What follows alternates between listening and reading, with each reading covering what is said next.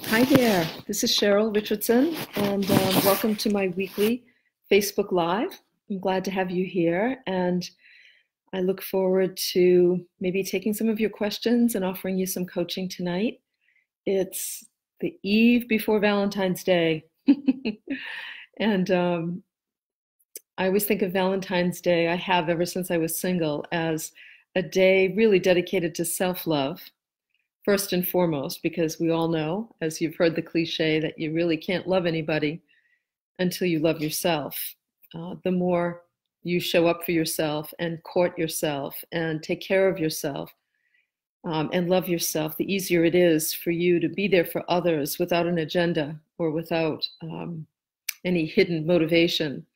And so it's a beautiful time. It's a beautiful day to really ask yourself what you can do to love yourself just a little bit more today, tomorrow, or today for some of you, depending on where you are. Let me say hi to a few of you. Hi, Sarah, welcome. And Teresa, welcome. Glad you're here. And Catherine and Elena, I'm glad to catch you too, Elena. And Kim, welcome to you. Leah and Sheila, welcome, Sheila. Lisa, Jonathan, glad you're here. Always happy when the men are here. Pia and Alexandra and Janice. Yes, Elena says it's Valentine's Day here in New Zealand. So happy Valentine's Day to you, Elena. Hi, Gayla and Anki and Sarah and Terry and Adriana and Sherry. Hi, everybody. I'm so glad to have you all here.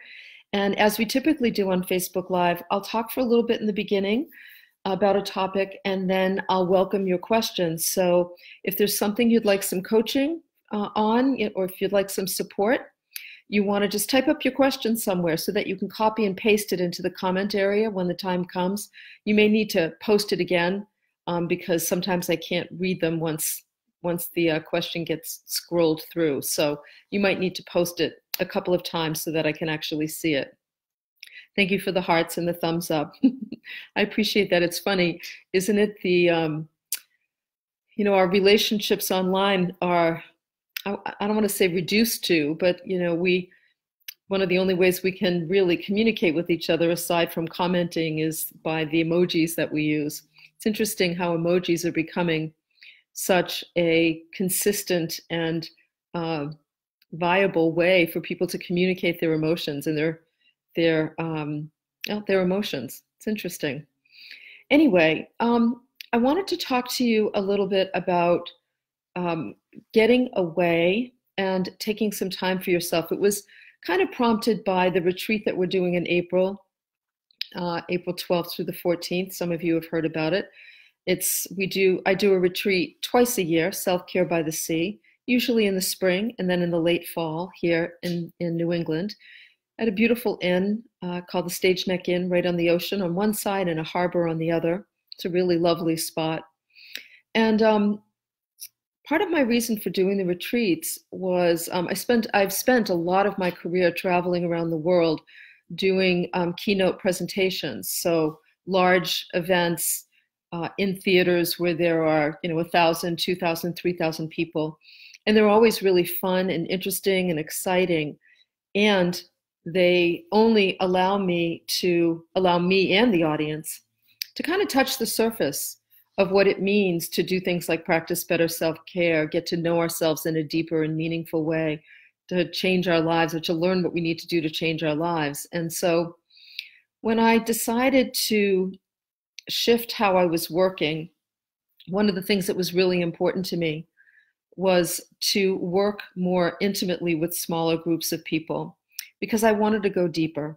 I loved doing the keynotes. They were fun, and it was wonderful to meet a whole bunch of people at one time, and I still do them now and then. But my soul wanted something more really nourishing and intimate and vertical, I guess I would say.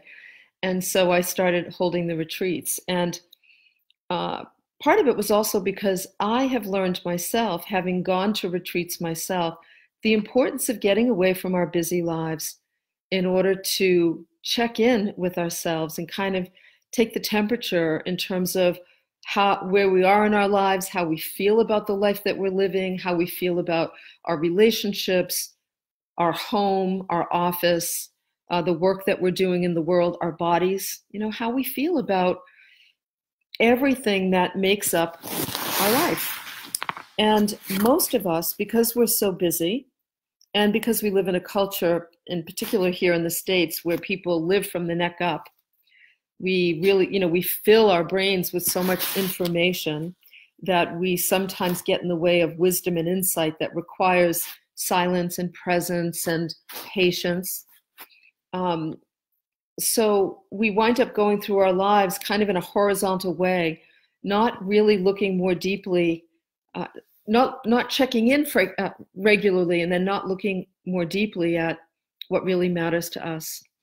And so I know myself, when I've gone to retreats, whether they've been weekends or week-longs, there's been times where I've been fortunate enough to be able to take a month off to just really, it was when I was much younger, but it gave me a chance to really get a sense of how I had changed and what I needed.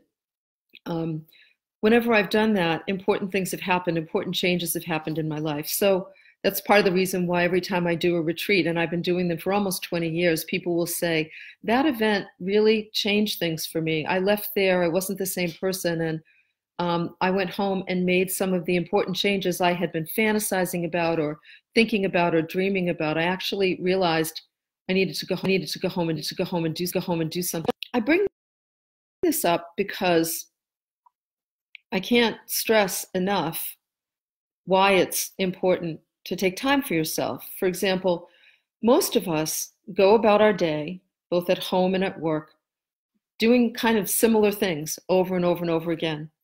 And what that does is it creates these, and I talk about this a lot, this neural programming, these grooves in the brain that have us thinking in habitual ways. So if you just were to really cultivate a witnessing perspective to your life, you'd notice that you have a lot of the same thoughts. You have a lot of the same daydreams. You have a lot of the same complaints and a lot of the same worries.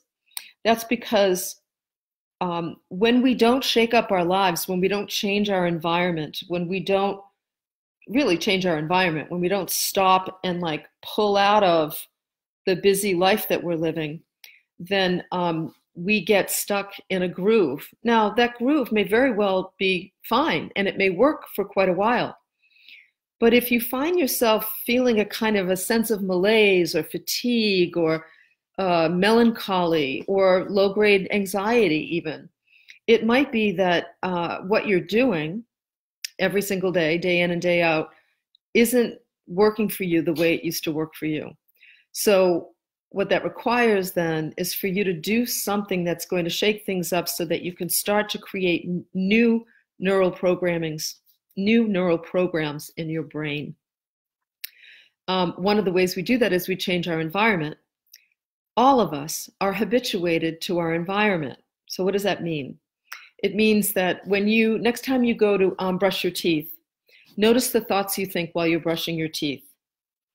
Every morning I go out and I feed the birds. I start to notice, what are the thoughts I think when I engage in this routine of feeding the birds? What are the thoughts you think when you take a shower or a bath or go to the bathroom?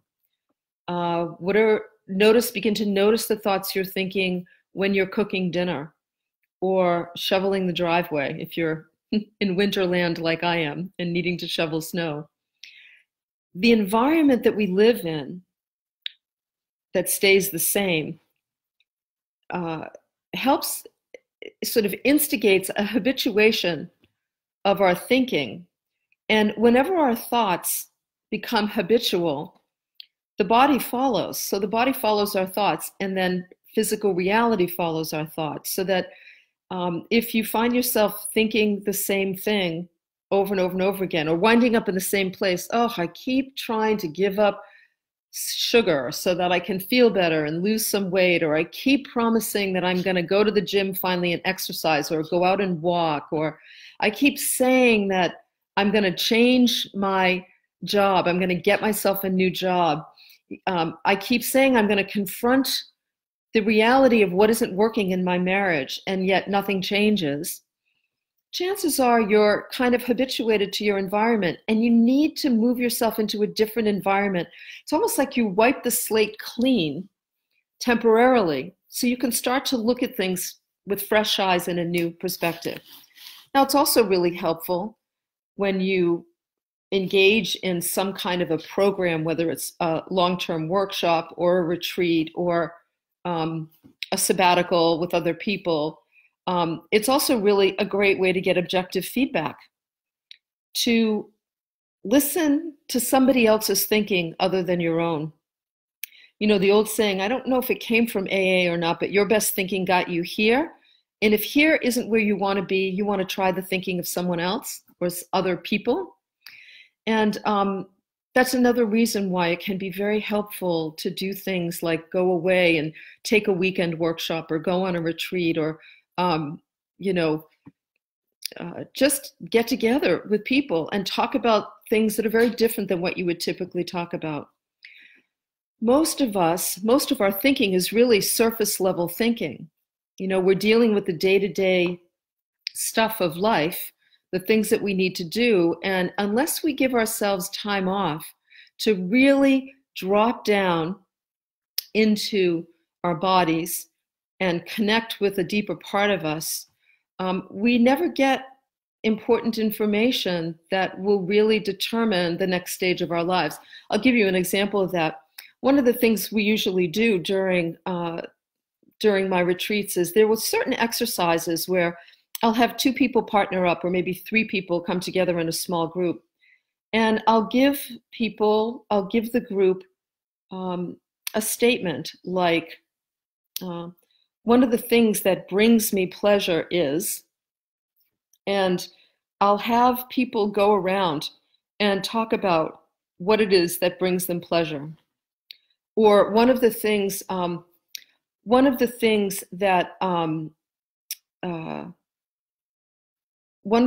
really frustrates me is, let's use that one. One of the things that really frustrates me is, and sometimes I'll have 2 people hold space for one another, and one person will just talk about what frustrates them, and we'll give them enough time to move below the sort of surface level stuff that you'd typically complain about in terms of what you feel frustrated about. Move below that, and before you know it, after about 5 minutes, you're suddenly noticing that you are frustrated about things you weren't even aware of when you started the exercise, because you gave yourself time to go deeper. And quite frankly, you were witnessed by somebody else in a very loving and safe way. So I've seen that happen a lot, and I've experienced it myself, having been to retreats and workshops like that, where suddenly I'm working with somebody else and I'm talking about, you know, what I desire in my life, what I feel frustrated by, what happens when I feel touched by beauty, or what I want most in my relationships.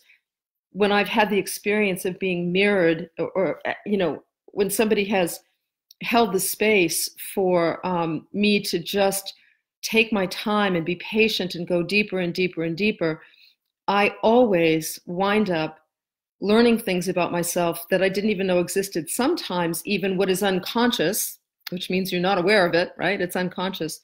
Sometimes what's unconscious comes to the surface, and you suddenly have an aha moment, like, my goodness, I had no idea that that was bothering me, or I had no idea that I really needed that, or that I really wanted that. And this is the kind of information that changes lives ultimately, when you get in touch with the things that are really important to you, and you then go from there to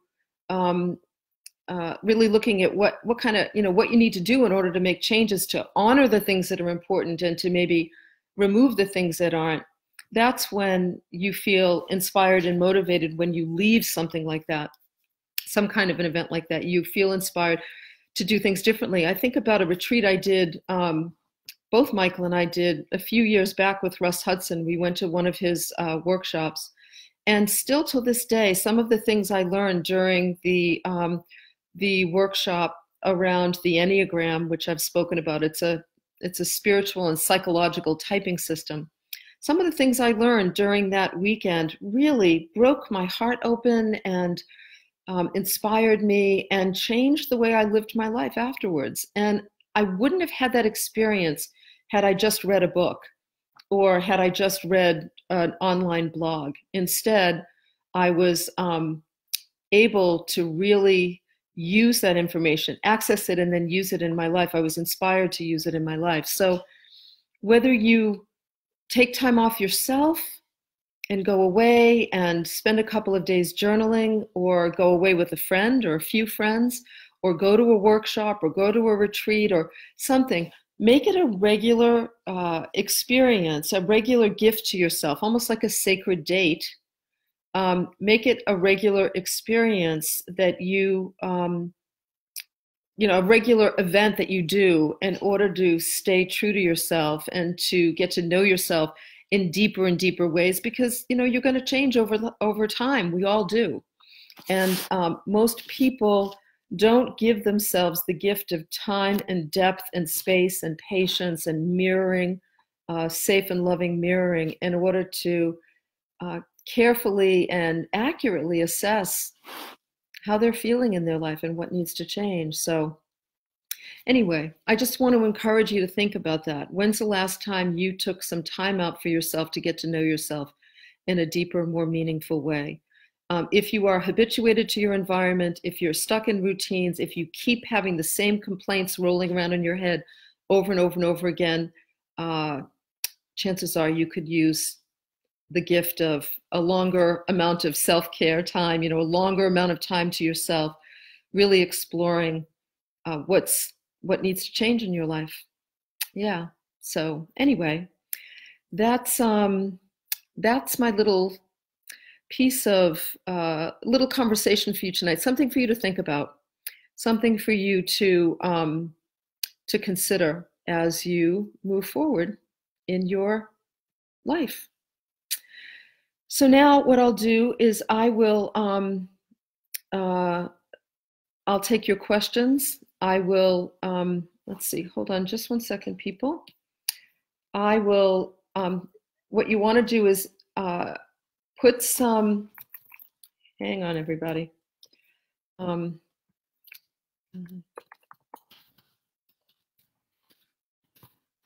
Okay.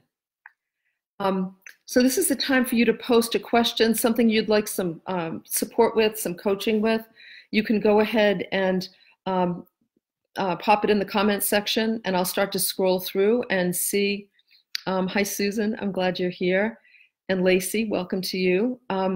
So you can go ahead and put your question in the comments section. And yeah, Owen is a bot. So Terry, if you're there, if you could just get rid of that person, that would be awesome. I see what's going on there. Thank you, everybody. And thank you for reporting it. I appreciate that. So, oh yeah, Terry's working on it. Gotcha. Thank you, Terry. Okay, so we'll just ignore that person. Or that bot. For me, it's a beautiful lesson in just staying focused on what really matters. And that's your questions and the coaching that you need. So let's see. Yeah, thank you, Diane. Okay, so let's see. I'm going to scroll through and look up.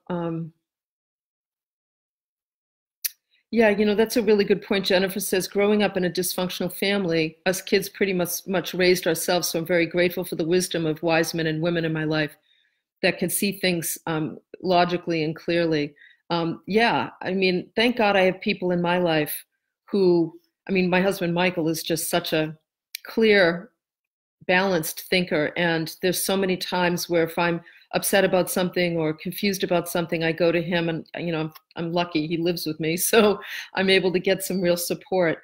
We all need that. We all do, regardless of the kind of family you grew up in. We all need objective perspectives and support, and healthy mirroring. Yeah, healthy mirroring. Okay. Yeah, thank you, everybody. Just looking. Okay, here we go. Tanya, what tools and resources can you recommend for those that are experiencing service burnout? I work in the mental health arena and have recently been experiencing apathy about life. It's concerning my friends and family. I need to incorporate some new practices to combat the low energy I'm surrounded by. I just want to make a note of your name, Tanya, so I don't, in case it scrolls by. So it's a really good question, Tanya.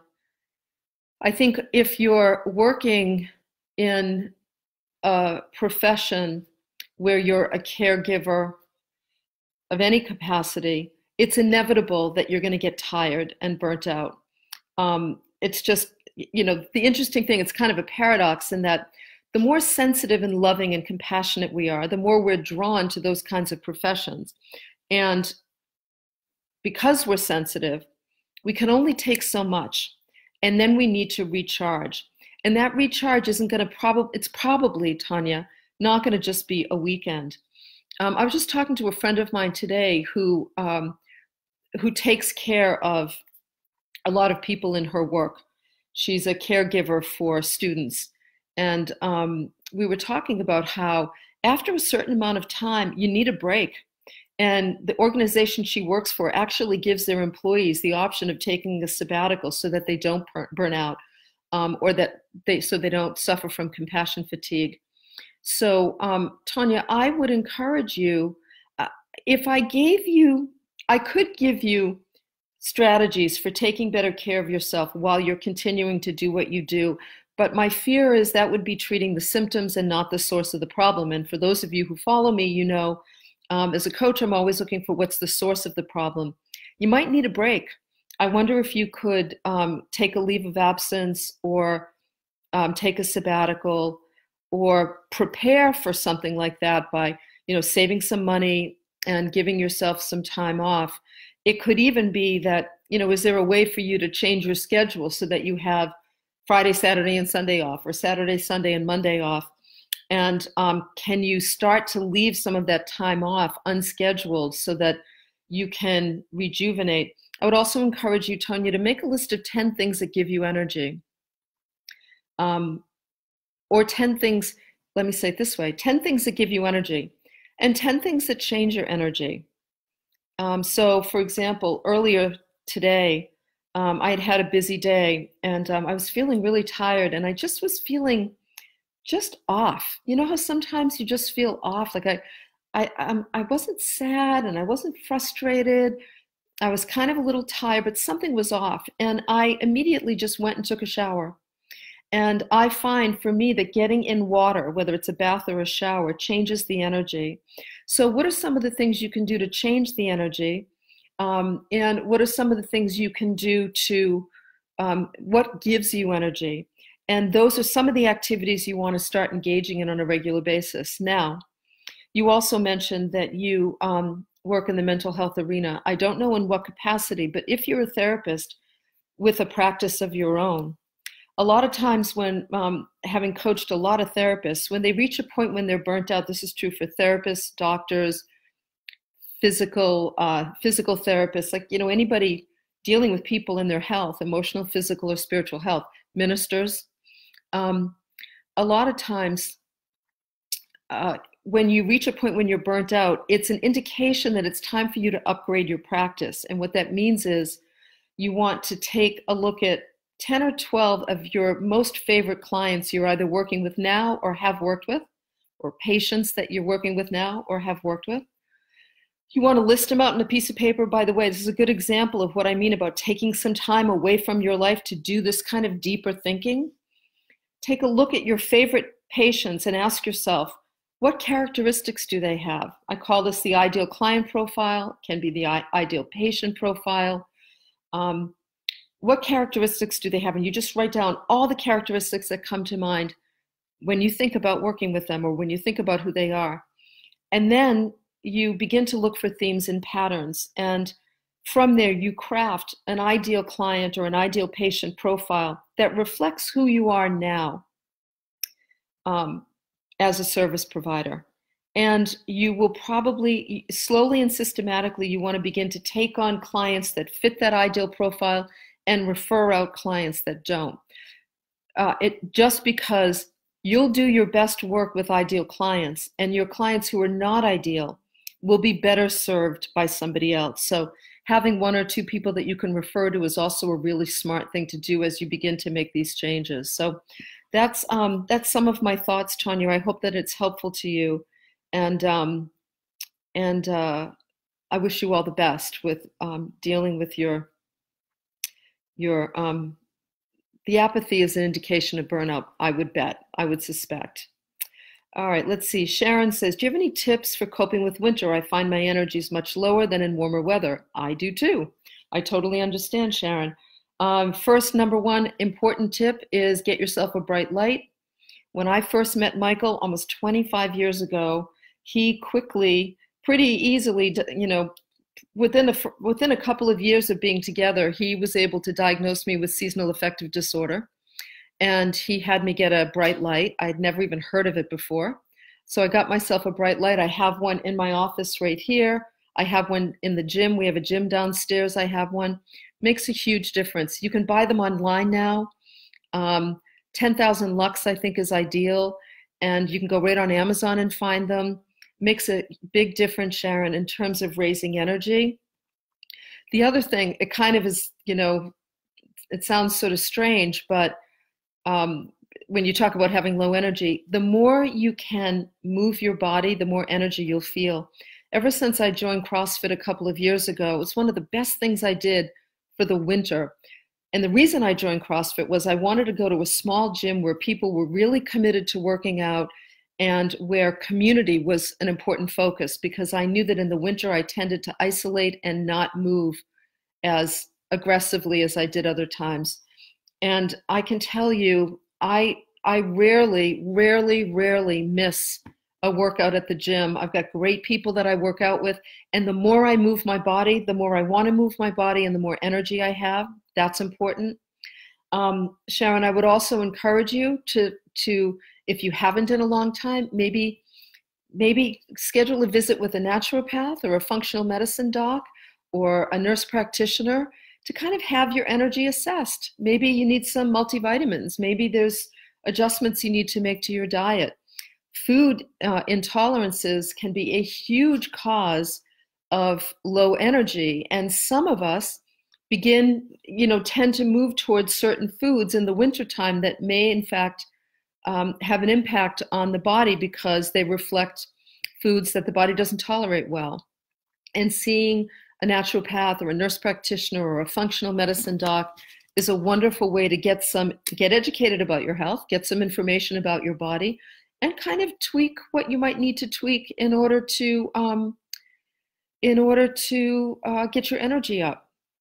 And for me also, it's been changing my attitude. I used to say I hated winter.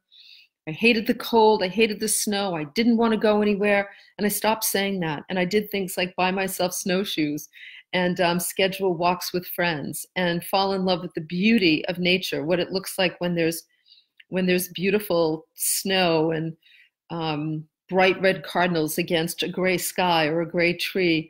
I started to go out and look for beauty, and that's some of the things you might want to try as well, Sharon. Okay. Terry says, what do you think about vision boards? I have done several vision boards, Terry. It's way back, long before I was ever a coach. I called them treasure maps. I think they're really powerful. I think that, I know, if I showed you right now, and I have them, I have several right here in my office. See this, if you look, let me see, if you look right here, can I do it? That's the top of one of my vision boards right there, my treasure map. I'm amazed still. When I pull them out and look at them, and I've taken pictures of all of them because eventually I've got to get rid of the big boards, the amount of things that came to be, Terry, as a result of being on my treasure map are astounding, quite frankly. And so I think they're a beautiful way to get to know ourselves in a deeper way, going through catalogs and magazines and pulling out images and words and phrases that speak to us in some way, and creating a collage, and then stepping back and looking at it and noticing, wow, I had no idea that nature was so important to me, or that animals were so important to me, or that I really want to meet a partner because there's a lot of partners on here. You'll learn a lot about yourself by doing a treasure map. So I highly recommend it. And I wrote about that, the process of that in Take Time for Your Life. Is that true? Yeah, I think it was Take Time for Your Life. If not, Stand Up for Your Life. But I'm pretty sure it was Take Time for Your Life. So I'd check that out, Terry. Let's see. Kimberly says, any advice for extreme stress and anxiety, snowed in Seattle on top of already extreme stress? Yeah, being snowed in is tough, Kimberly, and it's even tougher when you're already feeling anxious and stressed. So, if you were my client, would be looking at what's the extreme stress and anxiety coming from. Obviously, we can't have a conversation with each other. I wish we could. If you're dealing with a lot of anxiety, it might be an indication that you'd want to get yourself some support from a professional therapist who specifically deals with anxiety. I always say, don't suffer any longer than you have to. Everybody deserves the support. Everybody deserves the emotional support of a well-trained professional who can help them sort of reverse engineer what's going on so that you know what you're dealing with and then you know how to treat it. So I remember one winter in particular where we were snowed in. I think it was in March. We had snowstorm after snowstorm, and I literally felt trapped. I wrote a lot in my journal that kind of helped to release some of the pent-up energy, but I also did a lot of talking to my therapist at the time, and it was really important and really helpful. And so the word extreme is an extreme word, Kimberly, so I take that seriously. And we don't want to ever try to manage extreme stress or anxiety. We want to get to the root causes of it and eliminate those causes, and or treat the anxiety if something's going on and it needs to be treated. And the best treatment I've found, anxiety is often a messenger. Something is not right. Something needs to be addressed, and the best medicine is being heard in a safe and loving place by a professional who can just give you the space to get it up and out of your body. So I hope that's helpful to you. And Kimberly, I will put you in my prayer book, my beautiful little red prayer book where I always put people in there who need a little extra support. So you're in there, darling, and I hope that helps you. Okay. Stephanie says, I've taken the Enneagram test. What can I do with the information? The Enneagram test, as I said earlier, is a psychological and spiritual typing system that really, it's so powerful and so interesting. I wish all of you would take it. You can go to enneagraminstitute.com. Terry, we can post that link. I'll post a link to the website when we're done here. It really helps you to know who you are on a sort of essence level. What I would say to you, Stephanie, is if you make sure that you get the book, The Wisdom of the Enneagram by Russ Hudson. Russ will be with me at the April retreat. He really is the world's leading expert on this system. And I'm so grateful to be able to teach with him because I'm fascinated by a lot of what he says. If you, I'm so sorry. It scrolled up and I've forgotten your name and I apologize. But what I would say to you is this: get the book, The Wisdom of the Enneagram, go to your type, read the whole chapter about your type. And in there are 9 levels of health. I sort of think of it as, a path of development. Look at the 9 levels of health. Your type at a very healthy, balanced level, stress-free level, and your type all the way down to under high stress. And what you want to do is, that's a great beginning point to begin to notice. Just bring presence to, when am I moving down those levels, and how can I move myself back up? You'll understand it better once you get the book and read the chapter. But that in particular, that's the brilliant part of Don Riso and Russ Hudson's work. To me, one of the brilliant parts is this path of development that they've created for each type. So you know the early warning signals for when you're behaving, acting in ways that are going to really get you into trouble. I love that about it. And we'll be doing a lot of work with that in April at the retreat. Okay, so Elena says, how to stay in a positive state while awaiting for health test results. I beat cervical cancer 18 years ago, and doctor is concerned. Okay, I wonder why your doctor's concerned. So Elena, that's a really important question. You know, in The Art of Extreme Self-Care, the very last chapter is called The Extreme Self-Care First Aid Kit. And that kit, if you will, is designed for situations just like this. One of the things that I would say to you, Elena, having been in that situation myself, is first of all, the gift of the fear we have when we're faced with getting results from health tests is usually, while we're waiting, we're really, really clear about what we want to put our time and energy into and what we don't, what our priorities are and what doesn't really matter and what we don't really care that much about. And I always tell people to write down what really matters to you right now and what you could care less about, because that's going to be important information, both for your healing, should something need to be addressed, and or your life, should you be healthy and the test results come back negative. That's gold. That's really important information, because anything we do to bring more of what nourishes us and feeds us and raises our energy and takes care of our bodies is good for our health, our emotional, physical, and spiritual health. And anything we can have less of, tolerate less, get rid of, do without, is also going to be extremely important to our health. So it'll be important to you whether you've got something that needs to be addressed or not. And then also, Elena, remember, I always say Kris Carr, people, Kris Carr, I love Kris. And I love Kris because she's a wonderful woman and a dear friend of mine.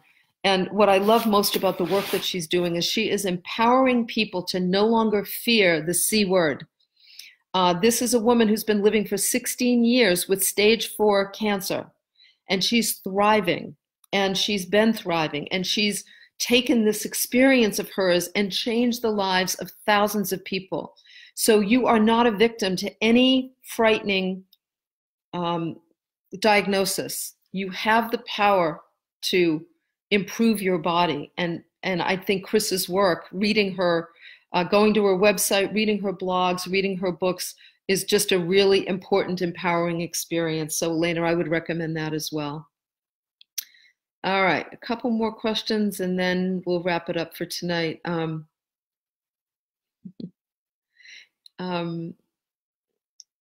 Yeah, thanks, Susan.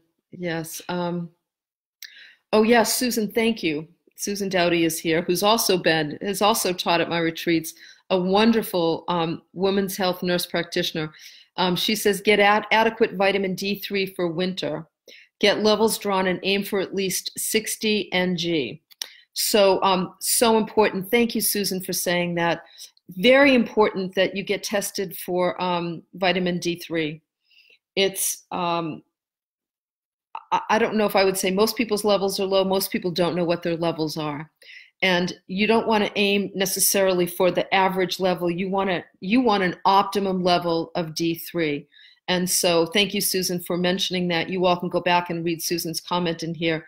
I would highly recommend, especially if you're struggling with winter, get your D3 levels checked, because we get D3 from the sun, and you may need to supplement in order to bring it up. And it's going to improve your mood. It's going to improve your health. Your body's going to thank you for it. It's a really great idea. Yeah, Maria says, recently I've been feeling more vulnerable and sensitive. What are some suggestions on what I can do to protect myself better around certain people and situations? Good question, Maria. So first of all, I think this is another beautiful example of why it's important to take time out on our own to explore what's going on in our lives. When someone says to me, I've been feeling more vulnerable and sensitive, when I feel more vulnerable and sensitive, I automatically take time to just really tune in. Sometimes I journal, sometimes I'll talk to my husband, Michael, or a friend. Sometimes I'll just say, I'm feeling really vulnerable. Could you just listen to me while I talk about what's going on so I can see if I can get to what's happening here?